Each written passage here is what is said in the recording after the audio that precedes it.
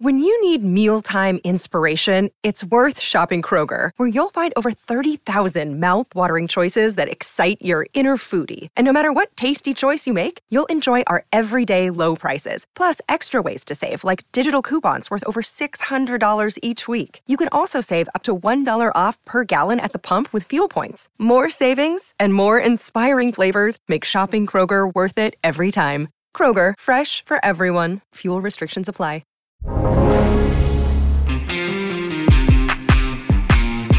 Anyone starting a fund, if you look at the statistics, the chance of you being in any way successful are infinitesimally low. And not only that, if you think about the opportunity cost that you incur in doing that, so you can do everything right, but if investors don't like you, you won't raise any money. You can do everything right trading, but if you don't have the infrastructure, they won't give you any money. So you can be the best guy in the world, and if you start at a time that your strategy is going to struggle, you won't have a business. Hi, everyone. Welcome to another edition of My Life in 4 Trades. Joining me today is Todd Edgar, CIO of Atreus Family Office. Enjoy the conversation. Hi, Todd. Welcome to My Life in 4 Trades. Hi, Maggie. Thanks for having me. I'm so happy to have you. I have to say, I'm so intrigued by the 4 trades you sent over. So I'm excited. But before we jump in, it's our tradition to have our guests tell us a little bit about themselves. So give us a little bit about your background. Where'd you grow up? And what were those early years like? Well, it's a probably good segue into a couple of the trades, actually. So as you may be able to tell from my accent, which I'm grimly still trying to hang on to, I'm Australian, but I've been away from Australia for 26 years now, so my accent is not what it once was. I grew up in country Australia, so my accent was once much thicker than what it is now, to the point where I go back there now and my high school friends all tease me for sounding like Greg Norman. And which is horrible, by the way. That's the last thing anyone would want. So when you were young, were you outgoing? Were you a numbers guy? What were you like? What kind of, what did you identify with? Well, it's sort of interesting. I have 3 children, as I mentioned, and my daughter is me, which is really not good and bad, I guess. So and it's interesting seeing her behavior and seeing myself in that, So I would describe her as surface shy, but underneath quite outgoing. And that's, if she knows you, she'll be, quite outgoing in the life of the party, whereas she doesn't know you, she'll be much more clammed up, and I'm probably pretty similar. And then I was sort of fortunate enough to be, pretty in terms of interests and academic stuff, in terms of, I was decent at math and decent at more the artsy side of stuff too. So fortunate enough to be okay at all those things, which has been a pretty useful set of skills for what I've subsequently done, I think. Yeah. Did I read someplace or hear that you did some philosophy as well? Yeah. That was sort of what I grew up with not a ton of money, so I actually started. When I finished high school, I actually worked full-time straight out of high school at Price Waterhouse as an accountant, and went to uni college at night, which was horrible. But and I found I didn't really particularly like accounting, so I switched over to philosophy, and that's where I sort of finished my degree there. But I'd always had an interest in markets, an interest in finance, so I was fortunate enough to fall into, despite my degree, fall into what I'm still doing 30 years later. It's at the end of this, I'm gonna have to go back and count. But what's so interesting is, so a lot of the people that come on the podcast, most of them have had, a fair amount of success. And that's probably putting it mildly. And a lot of them have gone through some variation of investment banking, or they're serial entrepreneurs, and I can't tell you.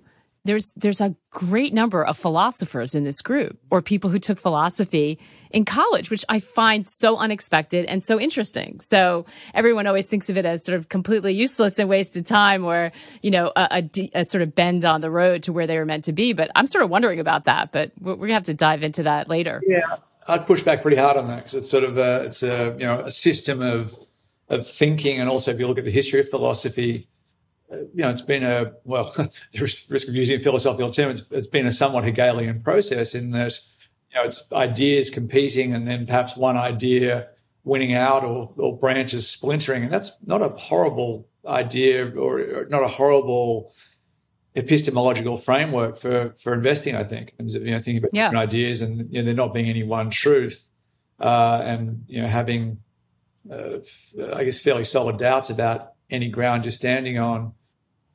That's not the worst mental framework in the world for trading.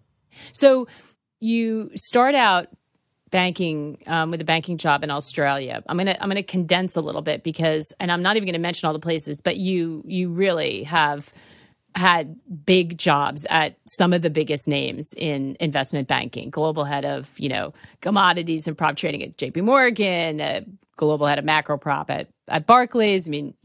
Tudor, a stint at Tudor Investment. So that is quite a resume. And I mention this because your first trade isn't a specific trade.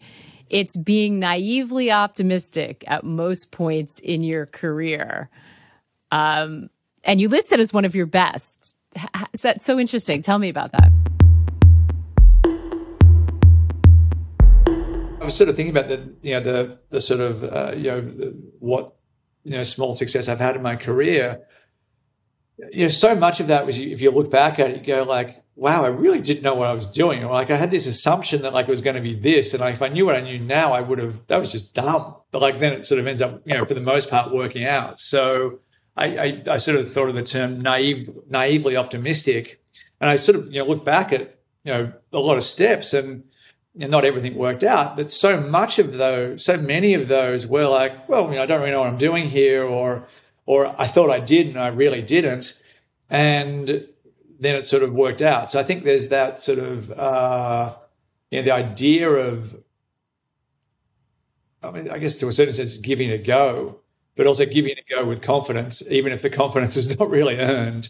So many of, the steps I've made in my career really fit that pattern. And for the most part, it sort of worked out. And, the most recent example is obviously starting a hedge fund. We spun out of a bank and started a fund in 2009. And, the cliche about, often a slight tangent, the cliche about second marriages is a triumph of hope over experience. I think anyone starting a fund, I think it's got gradually harder as well, but I think, anyone starting a fund, if you look at the statistics, the chance of you being in any way successful are infinitesimally low. And not only that, if you think about the opportunity cost that you incur in doing that, so you can do everything right, but if investors don't like you, you won't raise any money. You can do everything right trading, but if you don't have the infrastructure, they won't give you any money. So you can be the best guy in the world, and if you start at a time that your strategy is going to struggle, you won't have a business. So I think having that, and again, that's just a recent example. Those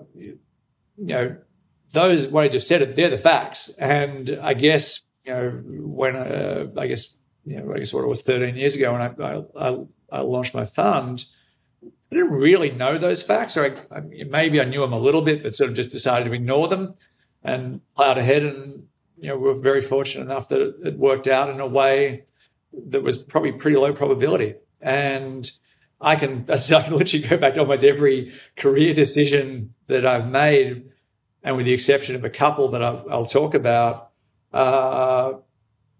it was the same sort of pattern where you think, oh, I'll do this because I can, or we will. And when you actually stop and think about it, you go, well, actually, the chance of that really working is not great.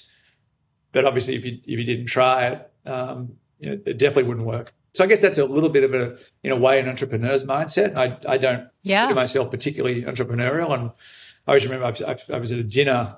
This is probably just after I launched the fund, and it was a VC dinner. And I was sitting next to this guy who was like a serial company starter. And he's like, oh, I just love the excitement. And it's, as soon as it starts working, I get bored and I want to start something new. And I'm like, that sounds horrible. Like I've just set this thing up, and I wouldn't say, I hated it, but I didn't enjoy it. It was just stressful and scary. And at no point did it feel good. So the fact that you sit here and say, "Oh, I love the thrill of this," it's like, God bless. It's not for me. Yeah. It is a special, I think especially the entrepreneurs. I mean, building a company, the founder mentality, you've got to be, almost evangelical about it. I mean, it's an amazing skill. Back to the optimism. Do you think it was a conscious decision, or do you think it's just the way you're built?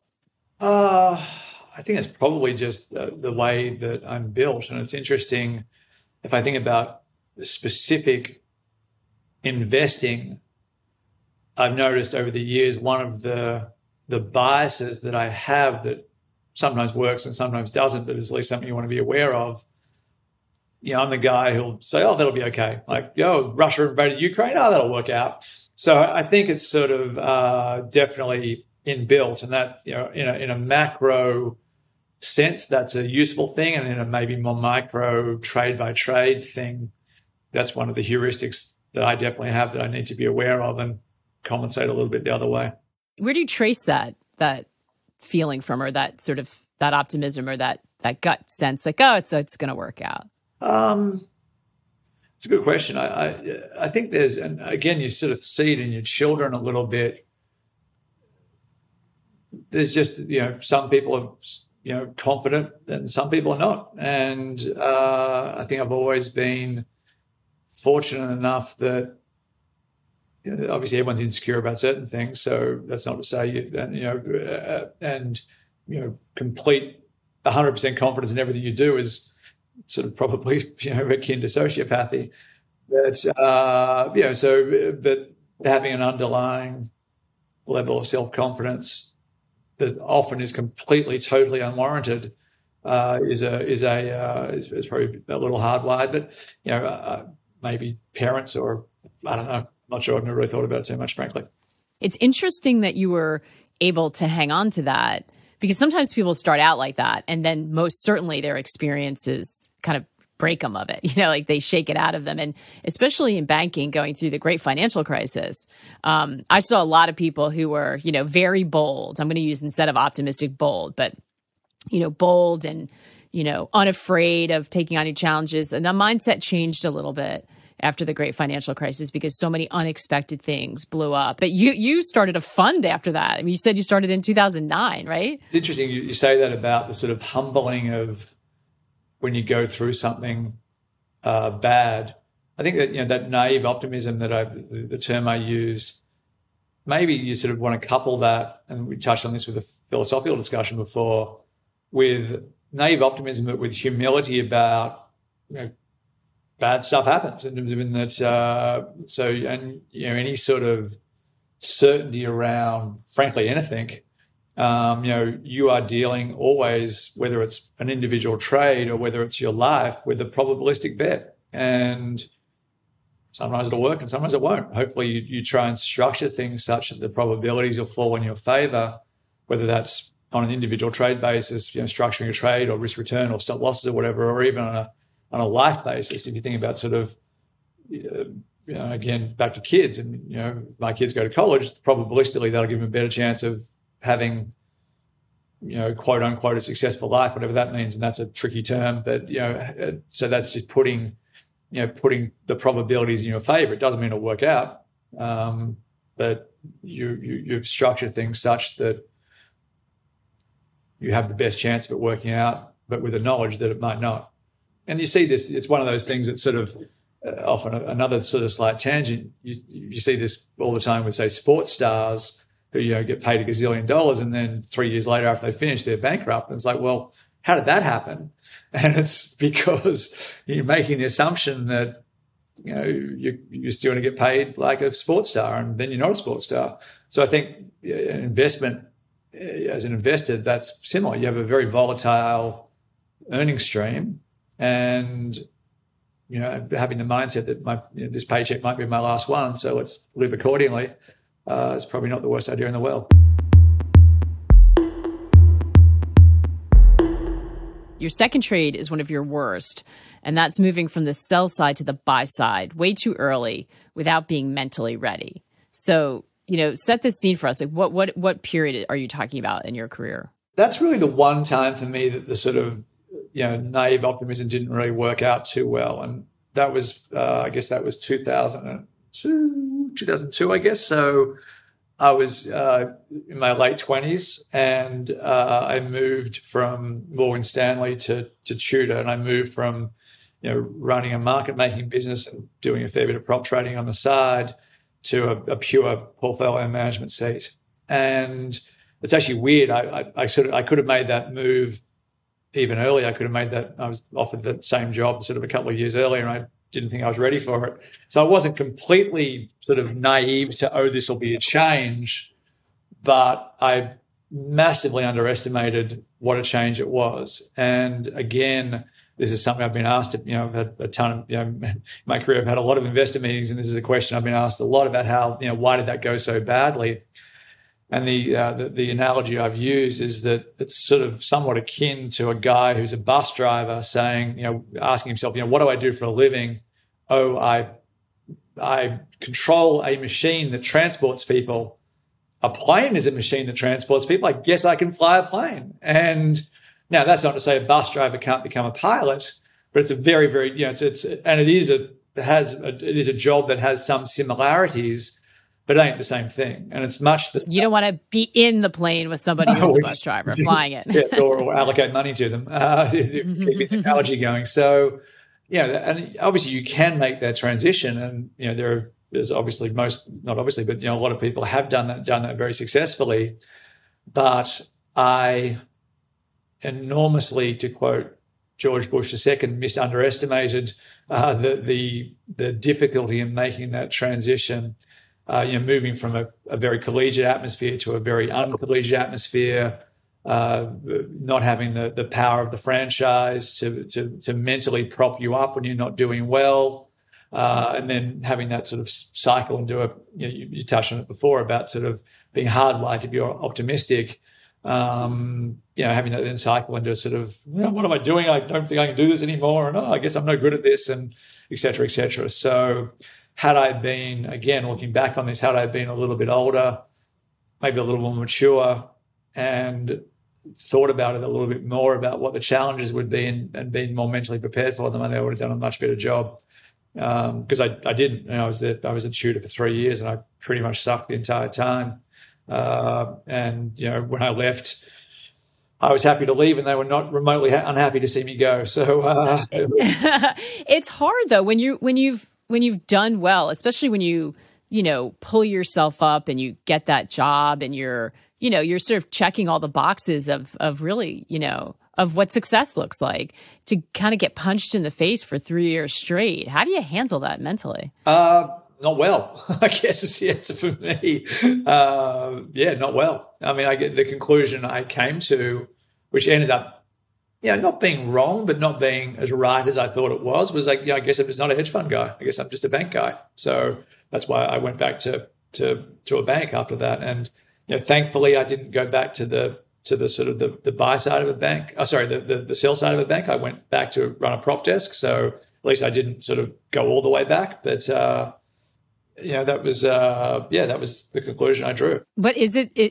when you think about it now, with all the nuance of basically a prop desk is a hedge fund in a bank, in an investment bank when they were allowed to be, and then you ran a hedge fund and you did well in those. So were you really not a hedge fund guy, or was it something about that time and experience? Yeah, I think it was with the benefit of hindsight, more the latter. It was just I wasn't, as I said in my bad trade outline, it's just I wasn't ready for it. I wasn't ready for it. And, I was too immature, and I wasn't, I wasn't mentally prepared. I massively underestimated the adjustment that it would take. And it was one of those things as well. It's one of those things where people tell you, it's a big adjustment. And you're like, don't worry, I'll work it. And that's where that sort of, I'll work it out. And I didn't. So is there, I don't, I have not worked at a hedge fund. Is there, in other areas, I mean, you said you were in your late 20s, right? That's still young in terms of, career and development. Is there any mentorship that happens in a hedge fund, or is it really like, It depends on the fund itself. And I think, to Tudor's credit, they tried. It wasn't that they didn't. They wanted me to succeed as well. Trading coaches and meetings with the regular meetings with with the more senior guys there, whatever else. But ultimately, it's that's the thing about portfolio management. It is. It's sort of not a team sport at the end of the day. If you're the portfolio manager, that number next to your name is your number, and you can get as much help as you want. You can try as hard as you can, and people can try and help you as much as they want. But if you make the wrong decisions for the wrong reasons, you're gonna hurt. Is it more of a team sport when you're on the prop side and in other situations that you then went on to do? Can it be a team sport in that way, and does that help the process for you? I think it does more than I thought it did, but not that much, if that makes sense. Obviously there are, and that's not to say that's the right way to do it. Different people have different approaches. And, for me, I always found it, just as an example, over the years I've hired many analysts, and I've never really found a great way to make them work for me, because either I believe them too much or don't believe them enough. And that's also somewhat analogous to using other people's ideas lock, stock, and barrel. Because what I've found is, in terms of when if you think about an individual trade, so when you make a trade, it's very, very, very rare that ever you buy something that goes to where you think it should go, and you take it off and go, oh, that was easy. Like that almost never happens. So invariably through the life of a trade, the price action will move against you, or something will come out that'll challenge your thesis or whatever else. And if you don't really own it, so it's not, if you don't fully accept the risk and own the trade, when you have that challenge, you'll be like, what did I do this for? Stupid analyst. I should never listen to that guy. Or like, of course, if I'm trading someone else's ideas, I'm going to work, and that might be true, but it might not be, and you'll invariably stop yourself out at the worst possible time. So now, obviously, there are a ton of people out there who do a very good job of using analysts, and they probably trade way wider than I will, because they got a team of people who can look at stuff, because there's obviously only a number of things that you can look at and the number of things you can focus on in any given day. So being able to sort of use other people to do your work for you, I can imagine would be awesome, but it just doesn't really work for me personally. So, but that being said, there's also a happy medium. So that's the sort of individual trade basis, but there's also a happy medium. I mentioned before about, portfolio management being a somewhat lonely occupation, because, it's you, in terms of ultimately the buck stops with you.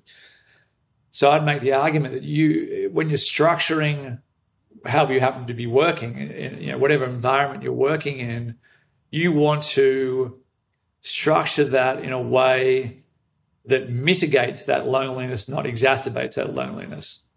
And I think my time at Tudor it was at that point in time very siloed. So you almost weren't encouraged to talk to other people about ideas. And they had a very good reason for doing that, by the way, which is not something I disagree with. So having an environment that, as it mitigates that loneliness, that's something that's important, and that changes too, by the way. So that's sort of I look at my last 15 years since I left banking. So if you're working a prop desk at a bank, or in a trading room in a bank, you're surrounded by people. It's awesome. You wake up, you go and say hello to everyone, and sort of, so by definition, that loneliness is mitigated. Whereas if you're working as a standalone PM at a fund where you're sort of not encouraged to necessarily share ideas with people, that's a tough one.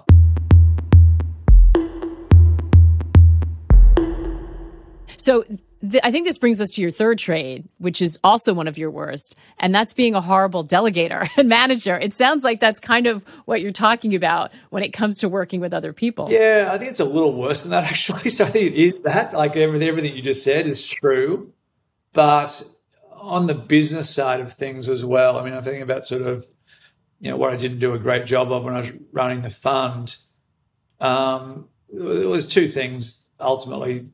I don't like managing other people, in terms of in that, I to a certain extent, I'm very happy to, I don't want to say be left alone, but have interaction on my terms as opposed to other people's terms, which by definition is not great management. And there's also an element of very much liking to be treated, trying to treat other people like I'd like to be treated, which for the most part just leave me alone, set me rules and leave me alone. And again, that works pretty well for a portfolio manager, but it works pretty horrendously for virtually every other task you might have. So yes, I think if I think about sort of my time running the fund, I just didn't really do a very good job of that. I think I'm not a good hirer, and I always think about the sort of the substitution heuristic when it comes to hiring, and that's the idea that if you have a complicated question, you are programmed to substitute a question in the vicinity, so a similar question that's much easier to answer. So if I think about sort of hiring for me, should I hire this person? Are they going to be any good at what they do, and how do they fit? And yada, yada, yada. That's a very complicated question to answer. But I would generally substitute, do I like this person, for that, which is a very easy question to answer. Do I or do I not? It's a binary thing, and you can know that within about 30 seconds of meeting someone.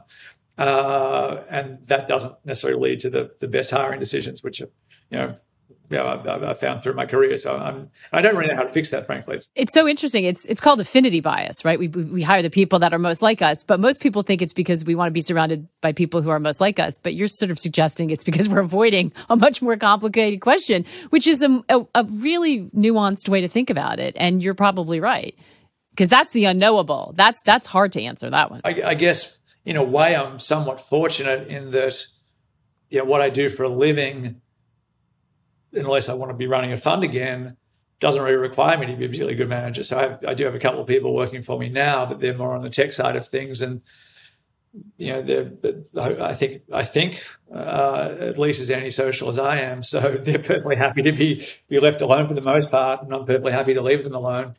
Are you antisocial, though? Is that why you think you really? Is that? I don't know. It gets back to the thing we talked about before with respect to my daughter. I am not antisocial with people I know and like, but I am antisocial with people I either do not know or don't necessarily like. A joke I've made about myself before that if there was a hell and I go there, it would be like some big gala where I have to mingle and talk to people I don't know. I would absolutely hate that, and I do absolutely hate that. By the way, most of us do. I think very few people totally thrive. They're out there. I've seen them, and I marvel at them. But I think a lot of us suffer with that. Although when you're running your own fund, you get the opportunity, as we just said, because you're trading down to the simple question to say, do I like you? So you're presumably hiring people you like. So the antisocial part doesn't really fit that description. Do you, let me ask you a question. When you were working, when you were younger, did you need people to tell you that you were doing a good job? Did you like feedback? Or did you really not feel the need for it? That's a good question. No, I don't think I really needed it. And I guess, again, that's a portfolio manager's lot. Your feedback's your P&L. In terms of I'm doing a good job, it's positive. I'm doing a bad job, regardless of, obviously there's some performance variance in there and you can crunch those numbers. And I guess that's part of what draws myself and probably a lot of other people to this job, which is that, the feedback is very objective. It doesn't have to be human. So that's the thing. But managing that is a big part is communicating constantly that feedback. And that seems to be the thing that because if you don't need it yourself, you don't understand that other people do, right? Well, you can understand it intellectually, which clearly I do, but it's just something I'd rather not do. I find that a painful, that's just stuff that I don't want to do. And that's not good management at all. I mean, I realize that, but I still don't want to do it. Could you have chosen to sort of double down and say, this is where my weakness is, I'm going to be a better manager? Yeah, 100%. I think, I bought a bunch of books and I read some of them and I found them really boring. And I think it's just, that's that's what an MBA is in terms of I have a good friend of mine from Australia who when I did the INSEAD course. He loved it. Like, actually, my dad did it too, funnily enough. And my dad also loved it. My dad is a very good manager. They loved it. But I was like, that would be, again, if my hell is maybe going from a room, people that I have to talk to that I don't know, and then to an INSEAD course about management, that would probably be a couple of different circles, the same hell, I think. But I had to keep that metaphor, to really stretch that metaphor. But I think you can absolutely do it. I mean, there's a massive industry of management training that teaches you that stuff. So I think you can do it. And but it's not my thing. So your fourth trait is one of your best, and that's really, really liking to read. Why is that one of your best traits? Well, it's sort of touched on a lot of the things we've already talked about, which is there's a level of, I guess, intellectual. There's always a paradox in saying intellectual humility, because it's actually quite an arrogant thing to say. But there is an element of intellectual humility in that there is an enormous amount of stuff that I don't know and I want to know. So how am I going to find that out? It's by reading. That's it. I mean, I can, that's the only way to do it.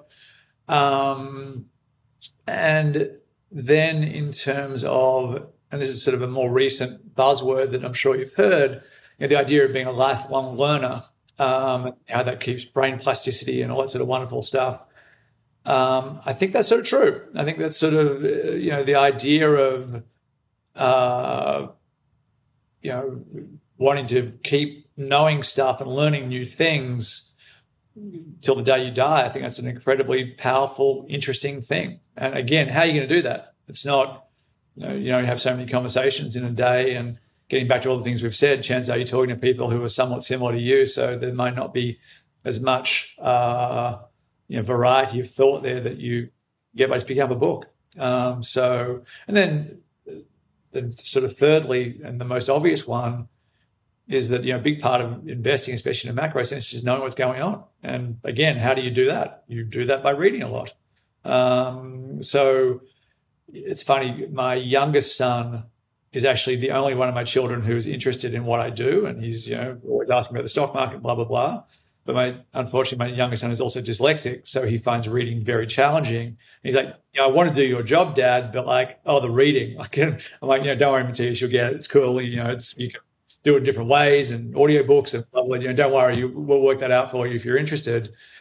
So having, that's a good example of, having that be a challenge for you. And, I've always been the opposite. I've always loved to read. So, having a big pile of crap that I've got to read that's exciting. I mean, there's going to be something in there that might be interesting, might make me smarter. And that's, that gets me, gets me out of bed every morning. So do you read, is it all economic reports and finance related, or is it varied? I read mostly, a ton of fiction. So, but I'll read, pretty much literally anything in terms of, I read, I'm thankfully a pretty quick reader. So I read a lot of books every month, and they are very varied. And there's obviously all the periodicals and general economic stuff that anyone sitting in my chair will plow their way through on any given day. So there's that too.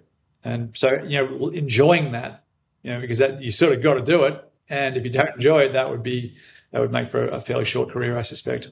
Yeah, I totally agree with that. That's it's just like opening up a sort of new line of sight, which is kind of extraordinary, And with this day, with everybody with their phones attached to them constantly, I'm always screaming. Before we came on, we established we both have teenagers, some of them the same age, or kids in the same sort of vicinity. And I'm constantly freaking out on them about just being on their phone all the time. We all do it, but I feel like it's robbing everyone of so much time that could be spent elsewhere. It slightly concerns me. Yep, I couldn't agree more. And even more so, there's that. And there's also just the attention span thing. Having a decent attention span is another cliche, but a superpower. And I catch myself. I do it too, in terms of to the point where if I want to sit and read and concentrate on something, I leave my phone on my desk and go to a different room and do it there, because it's stupid. It's, and by design too, it's stupidly addictive. That is what it's designed to do. how do you curate what you want to read? Do you get recommendations? Do you go seek it out? Does it just somehow accidentally land on your lap? I read a lot of book reviews, in all seriousness. So a ton of book reviews. I subscribe to book review magazines, and so I try to stay on top of it, things that way. And then when it comes to the more work-focused stuff, there's a habit of years to a certain extent. You find stuff that resonates with you. And then I've been asked this question a lot, and then I've sort of self-thought about it a bit. And I think ultimately I'm also just a bit of a sucker for good writing. So if I like to read it, I'm going to read it. And it could be, and again, there's a heuristic there that you want to be a little bit careful of. Just because someone writes well doesn't mean their ideas are actionable, and vice versa. If the guy writes horribly and his ideas are awesome, you don't want to dismiss that. But so it's not particularly scientific for me. It's if I like to read it, I'll read it. If I don't like to read it, I won't. And again, ultimately, what's the point of any of it? Like in terms of why you're doing any of this stuff, it's to develop a worldview. And generally, getting back to the comment I made before about if I do a trade where the guy says buy dollar yen, you go buy dollar yen and you don't own it, you'll probably mess it up. Whereas if you have a worldview that then leads you in that direction, you'll probably do a better job of risk managing it. So the reading is really just to develop that worldview. And the analogy, again, I used to always use with investors was the idea of the rubber band ball. So the ball of all the rubber bands. I mean, all you're doing to read is you're adding a rubber band or subtracting a rubber band, and then that rubber band ball that you have is the basis for your views, and that's it. Do you consider yourself a creative person? Probably a little, but not very good at it. So, so I think there is a large element of imagination that's required to do this job well. So you want to be thinking about, and if I sort of, I tend to be pretty quick to beat myself up about things. If one of the regular things I beat myself up about is the lack of imagination. I'm just, what do I think of that? So I think there's an enormous creative element to investing, which is thinking about things in a different way. And I'm not awful at it. I wouldn't necessarily think I'm particularly great at it. And I guess when it comes to writing, I think I'm an okay writer. I write a monthly note still because I like the discipline of it. And, there's a lot of people who do a much better job than me, but there's a lot of people who do a probably worse job than me. So I put myself sort of firmly in the middle of the pack in terms of writing ability. Although I do try and sort of make it personal and have my personality shine through it. So I think I do an okay job of doing that. And then, when it comes to other stuff, I've been hacking away at the guitar for the last 7 years, and I would love to be better at that, but I never will be. James Altucher did this podcast with us, and he said something that really stayed with me, and it seems to me to connect to your your love of reading, or the fact that reading is essential. And he was coming off a really bad period, just a disastrous period where he lost tons of money, and he's just some really dark place.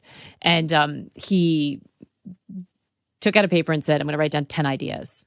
Every day I'm going to write down 10 ideas." And it was a slog, it wasn't something that was coming easily to him. And he felt like that sort of forced discipline of creativity and content and just thinking, really was what dragged him out of his spiral and put him on the right foot. And I just thought that was such incredibly sage advice for everyone, and seems to me to be very connected to your reading. For him, it was 10 ideas. For you, it seems to be reading. But that idea of challenging yourself to learn and think, outside of, the sort of moment that you're in seems incredibly powerful. That's a massive part of why. So as I mentioned, I still write a monthly note, which when I was running External Money, I had to do, and I tried to have other people do it for me, and it never really worked very well. So I always did it myself. And when I did it for my external investors, I found like it was like a homework assignment. I used to absolutely hate doing it, and it was more of a marketing document as well. So it was like, things are doing well, you sort of want to spin it. And if things are doing badly, you sort of want to spin that too. And it wasn't an honest document. Whereas now that I'm doing it just for myself, and I still send it to literally thousands of people. So if anyone wants to be on the list, send me an email. The big part of why I do it is exactly that, because it forces me every month to sit down and write a long form piece about what I'm thinking. And, like right now, I'm not really thinking, haven't had a particularly good quarter. So I'm like, I don't really know what I'm thinking, but in the next 15 days, I'm going to have to come up with something. And, writing that down as well, you don't want it to suck. So it's got to be something at least somewhat well thought out, because you can have ideas in your head. And I think the sort of, degrees of testing those ideas to a certain extent. So I can have an idea in my head, and if I don't mention it to anyone, it's just an idea in my head. And I can think that I've examined every angle of it, but I probably haven't. If I have a conversation with someone about it, that takes it to the next level where I have to defend it to a certain extent. And I think the level after that is actually writing about it, because then you really have to, you see very quickly where it's thin, and then that forces you to either thicken it or abandon it. And that's a good process. So you see, you're incredibly introspective for someone who's, had this very successful career by anyone else's, estimation. And you seem sort of very willing to be critical of yourself. I don't know if overly critical, maybe even, but that's probably for the purposes of this. But that's the vibe I'm picking up. Why is that? I definitely lean that way. And I don't. It's funny. I don't feel I've been. Obviously at some level, I know I've been very fortunate. At the other level, I'm like, I really effed that up. Like, I really should have done a lot better, and I really do feel that way. And I guess in a way, that's not great, because it's sort of, maybe lessens overall happiness, perhaps. I always think about David Schwimmer, the guy from Friends, and what does he do every morning? So does he wake up? Does he wake up and go, today's the day I'm going to get another role? And then he goes to bed, oh, not today. And then he wakes up the next day and goes, today's the day I'm going to get another role. And this is, you think about Hollywood actors who have been very successful and then just disappear. What do those guys do? I mean, literally, what do you wake up in the morning and do? And you have all the money in the world, but what a horrible life. That just sounds, and maybe I'm randomly thinking Sorry, I David. don't know, but what do I do? I mean, this is the huge challenge of talk about having a growth mindset of shifting your identity, right? I mean, there's probably anything harder than reinventing yourself. Reinvention takes an enormous amount of, a mix, I think, of creativity, energy, humility, self-confidence, to sort of become something else after you succeeded. Yeah, especially the closing the fund and moving to a family office thing, in terms of that was really hard, because, you put your sort of heart and soul into it for me, in my case, a decade, and it's sort of the accumulation of, everything you'd worked towards. As I said, I don't feel that we did as good a job as we should have, in terms of, I think we had an opportunity to do something incredible, and we fell well short of that. So I will regret that forever, basically. So there's no going back; it's done. So there'll always be that regret. But at the end of it, I always sort of, well, not always, but again, this is a topic that I've thought about a lot and I've been asked about a lot. I have two sort of little throwaway lines about the sort of, the move from a external managing, literally billions of dollars of external money to just managing my own little family office. The hedge fund side of things, I sort of say I get most of the time. I'm glad I did it, but I'm glad I'm not doing it anymore.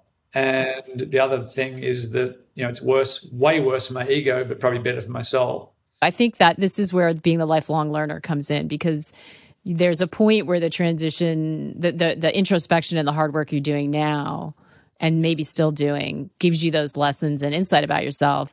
And then at some point it does free you up with just more knowledge to be ready.